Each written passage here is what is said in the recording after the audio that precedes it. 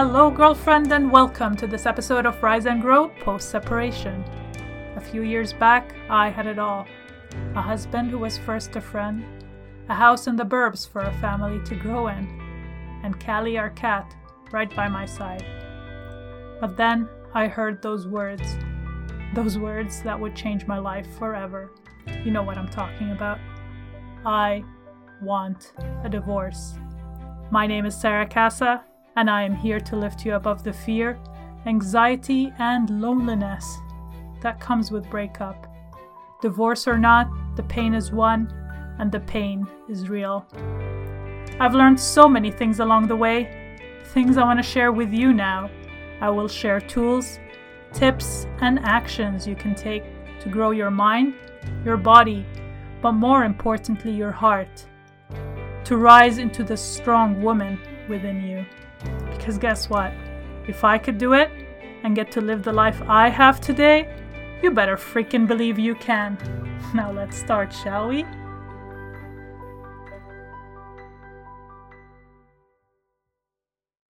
Let us first start by acknowledging the land on which I am recording today's bi-weekly episode on.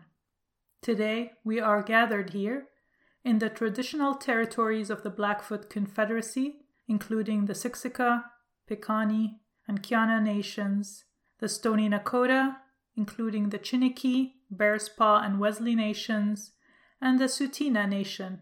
Southern Alberta is also home to the Métis Nation of Alberta, Region 3. Hello, family! Wish you could see me right now. I'm all dressed up for you. Got a great coffee going, actually a latte, homemade latte. And I'm excited to record this episode because guess what? We're back here talking about money. Sorry, but not sorry. If you're yelling at me right now, protesting, but Sarah, I am under a lot of stress right now. I'm thinking of breaking up. I broke up, or I just went through a breakup, and I'm stressed. I am stressed beyond imagination right now, and I'm sad. I'm hurt. Last thing I need to do, or listen to you talk about, is budgeting. I'm here to remind you that being financially responsible, independent, ensures you don't fall back into that pattern. Whether it's a pattern of getting into a relationship for financial stability, but even if it's not a pattern, even if you, for some reason, contemplate entering into a relationship to be more financially stable, or stay in one because it's a fear that comes up. If you have listened to my previous episode on money, you know that I learned how to budget out of necessity. And that was quite early on. That was a couple of years out of university. Like I said in that episode, I had to juggle wanting things and wanting to enjoy going out with friends and being generous with helping out and paying for bills. So yeah, there was a necessity there. And I also talked about the financial fear that does come up during breakup, and it came up for me. Yeah, financial instability. But I want you to notice something. I want you to notice that I budgeted coming out of university, so I was in my 20s, and a decade later, I still had that fear of financial instability at breakup. Not just that, budgeting still did not prevent me from making the mistake and getting into debt a few years after that when I decided to buy my own home. I was too caught up in wanting to buy my own place, prove to myself that I could do all this on my own without needing a partner, without needing help, that I got myself into debt. But you know what budgeting did? It helped me get out of debt faster. You know how? Because I knew exactly where I screwed up. I had it all laid in front of me. I could see the numbers and I could calculate into the future and make a plan. Make a plan of how long it's going to take for me to get back on my feet. So much so that in a few years I was able to pay it off. And the only debt I currently have is my mortgage. And for me, I consider that financial stability. Maybe someone else wouldn't, but for me, I feel stable right now. If you can take away one thing from this podcast episode today, it would be my ask, my plea to map out your finances. Map them out through the categories and percentages that we will delve into today. Even if you don't do this weekly or monthly, like I prefer and recommend that you do, my guess is you've never done this before. So do it once and look at it. Sit in it. Look at those numbers, and I want you to ask yourself the following question. Is the current spending that you've laid out in front of you serving you? Are those numbers serving you? And if they are not, be honest with yourself and ask yourself, well, how will it get better? This is where I hope this podcast episode can help. So let's start by looking at what the percentage breakdown is that's out there. So the most common you're going to probably hear about is the 50-30-20 rule. Apparently it's a rule by US Senator Elizabeth Warren, and it's mentioned in her book, All Your Worth, The Ultimate Lifetime Money Plan. Now, I haven't personally looked at that book or read it. I just found this out actually, so if you want more information, I'm guessing that's a good way to start. The idea is 50% goes to your fixed spending, so things like your home, your mortgage, your rent, or basically transportation costs that are fixed, your utilities, your food, all that stuff. And then the 30% goes towards your wants, so things that are more variable, including entertainment, going out, things like when you want to travel or have a project, basically everything goes into that 30. And then the 20% is your savings. So that's the 50-30-20 rule. The other one that I also seem to come across is similar one, but a different breakdown. It's a 70-20-10. So the 70 is all your expenses. Maybe that makes it clearer. So now the food and going out, wanting to go on holiday, all that basically falls into the 70. And then the 20% is your savings and debt. So if you have a credit card debt you need to pay back, a student loan, a loan of any kind, like a line of credit here in Canada, basically that would be the 20. And then a 10% would be giving back, which I really like. I like the idea of 10% being a giving back fund. And then there's another common one, which is not really a breakdown from 100%, but it's a rule that says 10% of your income should go towards savings. A lot of people advise that to kids coming out of school. It's basically a great rule of thumb, simple enough. When you're making money, take 10% and put it into savings. And the most recent one that I know of, that I personally have been applying, is a nest egg concept. Basically, you save up to 3 months worth of your salary. And what do you do with that amount? You keep it on the side. You don't invest it. You don't lock it up in an RSP or any type of investment. You basically keep it as an emergency fund. That's what it really is. So in case something breaks down, something big like a furnace, your house requiring an emergency renovation that you did not foresee or plan for, you don't want to take a loan. That is the amount that you can use to cover such an expense. And the other thing that it can cover is the unfortunate event that you would lose your job. So again, you've saved up to 3 months worth of your salary. The expectation's not that it only lasts you for 3 months until you find a job, but that it lasts you longer. So you take that amount and really stretch it. You cut back on your wants and spendings where you can, and you basically try and make it stretch as much as possible until you find a job and you're secure again. That emergency fund is so important and so crucial so that you're no longer living paycheck to paycheck. And then the latest concept that I heard of, or breakdown that I heard of actually, was through Chris Harder's podcast. Remember when I said there was a podcast that really changed my life and really got me interested in podcasting and wanting to help others? It's the Chris Harder podcast. his podcast really did help me come out of debt and understand money in a positive light. So in a latest episode of his, he talks about a different breakdown. He talks about taking your home and applying 25% towards that. Taking 15% and applying that towards transportation. So your car payments, your gas, anything that your car insurance, anything that goes towards your car is in that 15%.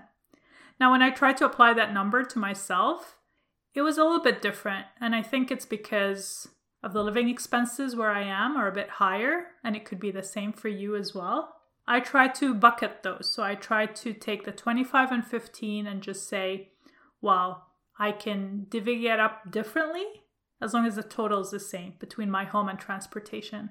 I really try to spend much less on my transportation than my home. And I know for some of you, it's the other way around. So as long as you can play around with those numbers and balance them out, I think you're good. And so we take 25 and 15. Then the next one is 40. 40 are your variables. So your Netflix, your utilities, food goes in there, going out goes in there, traveling goes in there, and that leaves you with 20. What does that 20 entail? Basically, half of it, 10%, goes as savings. Again, going back to that 10% savings rule. And 10% is actually on self-development. How awesome is that? Yeah, when I heard that, I was really excited because lately I haven't been able to balance my budget and figure out where to take out to be able to spend on myself. So allowing a 10% fund for that really does change my perspective. I'm going to stop here because I know I've overwhelmed you already with all the percentages and breakdowns there are. So let's do something better and let's actually start with your action plan. So now you've mapped your finances. Again, if you want to learn more, go back to episode 2 where we talk about this. But basically, you've mapped out all your finances, and we're taking those finances and we're going to begin applying percentages to them. Now, if you're just a beginner and you're not comfortable with some of these breakdowns, maybe we start with the 50-30-20 rule. I know I did. It's simple, and it really does help you play around with numbers furthermore. You could always take that and break it down further, but let's start by applying it to our example here. So now let's pretend we have $4,000 a month, or 4,000, whatever the currency is, a month, just to make it simple. So that is again your net income before tax. This is your take home, basically what you have to work with. How that translates is 50% of that 4,000 is going to go to your fixed spending. That includes things like your house expenses we talked about, food and transportation. So let's pretend here that your rent is $1,000 and you have to pay tax or a condo fee that's $100 and home insurance that's $50. So we have $1,150 in home expenses. Add to that $200 of utilities. And add to that another $200 of your travel and car expenses. So that could be your petrol, car insurance, car payments. It has to fit within that $200. And a grocery fund of $450. That brings you to the total of 50%. Now, honestly, for me, this does not work. I am unable to only live off $450 monthly on groceries. But let's continue with this example first. So again, $1,150 towards your home, $200 utilities, $200 travel or transportation, and $450 in groceries or food expenses. And next you move to your 30%. That is your going out fund. That's the variable fund. So now we're looking at a combination of 1,200 to make up that 30% of the 4,000. To me, that's a lot. That's a lot of going out and having fun. I mean, you could divide it into, let's say, 700 and 500 going towards a vacation fund or travel or a project that you're doing. Let's say you're renovating a basement or you want to buy a few shelving units. That's your 30%. So for me, I'd rather move my groceries into that 30% fund and spend less on going out, because I do value having meals at home, buying good produce. And so that's how this fund works for me. So I was able to play around with it. And then you're left with the 20%, which is a fair amount for savings, debt, and like we said, self-development or donation. So that could look like 500 in savings. It could be 250 towards your savings that goes into an investment fund, and it could be 250 towards that nest egg. Remember, we need to start building that nest egg. And it doesn't happen overnight. It could take a year, it could take 2. But I'm telling you, you're going to feel a world of difference when you have that emergency fund. Just knowing that you can fall back on it instead of pulling money from that line of credit and paying the bank more money to basically borrow from them. Throwing away your money, essentially, is how I look at it. So I'd rather save that money and not be paying an interest to anyone else. And then you're left with 300, and it could be a donation, it could be self-development. That is a lot of money. That is a lot of money to work with, and that's awesome. So like I said, this isn't a rule that's set in stone. You can make this work for you. Like I said, that 50%, I can't add groceries to that. The 50% does cover me, though, for the home and the car expenses and all my other fixed spendings. Again, there's much more than the simplified version we used here, but this is just for your reference. You know, there are things like your bank account fee, monthly fee that you pay towards keeping your bank account. There are things like cable. So you be the judge of where those fit. Start with the 50%. And if it doesn't work, start playing around with that 30%. But I ask you, I plead you not to touch that 20%. Savings, that nest egg, and your self-development, those are key and those are so important. So what's next? You've mapped your budget out. Off the bat, like I said, are you hitting those percentages? I wasn't able to make the 50 work. So I played around with the 50, 30, 20. Where can you play around to make it work? And where can you cut back?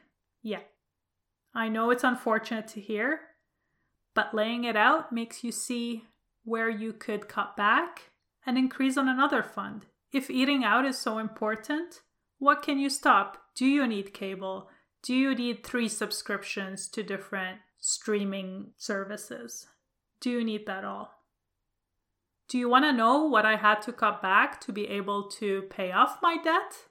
It wasn't just the budgeting in the sense that I had to lay out a plan. The plan involved cutting out something. And I had to cut out my car, yes. I'm fortunate for my partner to have a car that he doesn't have monthly payments towards that we could use. But before I was able to use that car, I relied on biking. I relied on living close to amenities. It can work. I relied on car share program. Funny enough, a few months after returning the car that I had and ridding myself of that big chunk of money that came out of my paycheck, the car share program went bust and stopped in the whole city, actually all over North America. But I didn't make it scare me. I didn't go back to buying a car. I just couldn't. It wasn't an option. So sometimes those choices are hard, but those choices have to be made. And I'm much more happier knowing that I'm debt-free than I would have trying to struggle and balance month after month and having a car that's parked outside. Those were the priorities that worked for me. What are the priorities that work for you? Play around with it and experiment. And then if there's a little bit of money that you're really out of luck finding, declutter your home. What can you sell? What could relieve you financially if you need $500 here or there? Try and hustle and try and think of alternatives. Whether it's something that you can declutter in the home, it's something you can start doing, it's a side gig that you could start. There's always solutions. Finally, I'm going to leave you with this. These are the tips that I've accumulated as well through the years as I did my budgeting exercises. Do you get paid monthly or bi-weekly? I used to get paid bi-weekly and I used to have a monthly budget. And it always felt strained. It really did not work for me until I finally decided, well, why am I budgeting monthly when I get paid bi-weekly? So I just started budgeting it bi-weekly and the budget really worked. So I split them. Ask yourself if you need to split them. Automate some savings. That's the other part. Maybe automating 10% is scary. Don't automate all 10%. Automate something. But automate it so that you are not left saving zero at the end of a month or a paycheck. Start small. Start automating 50, 100, whatever it takes. Because it's so easy to call your bank and ask them to increase that. It can happen even at the end of a tax cycle. You can just save independently and then ask them to add to your fixed savings. But automate some savings. And then my last advice is credit card payments. So what works for me personally, and this might sound absurd, it certainly sounds absurd to people I know when they find out, I pay my credit card line item by line item. I have tried so much to balance the books by paying my credit card when it's due and recording everything. But my goodness, when I started just paying it weekly as we go, it made my budgeting and finances much more easier. So if that works for you, great. That's my tip for you. Maybe it works, maybe it doesn't, but it helps me budget down to the very penny or cent. All right, family. I know we talked about a lot today, and I threw a lot of numbers at you. I threw a lot of budgeting related, money related information at you, and it doesn't always sit well. But I hope something somewhere in there resonated with you.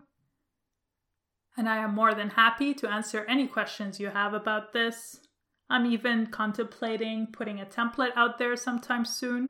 But let me know. Maybe it interests you, maybe it doesn't. But basically I was thinking of creating a free template that you could use to help you start a budget so you're not starting it from scratch. So yeah, let me know if that's of interest or not. And finally, please share this episode with as many people as you can so it can reach those that really need it. Thanks for listening. If you have a girlfriend who is struggling out of a breakup and would benefit from these tools and tips, please share this episode with her. Us women have everything to gain from supporting and lifting one another up. So please don't forget to hit subscribe and check out riseandgrow.ca. It ensures this podcast reaches more listeners to grow our amazing community and ensures you are in the know of the latest offerings. Bye now.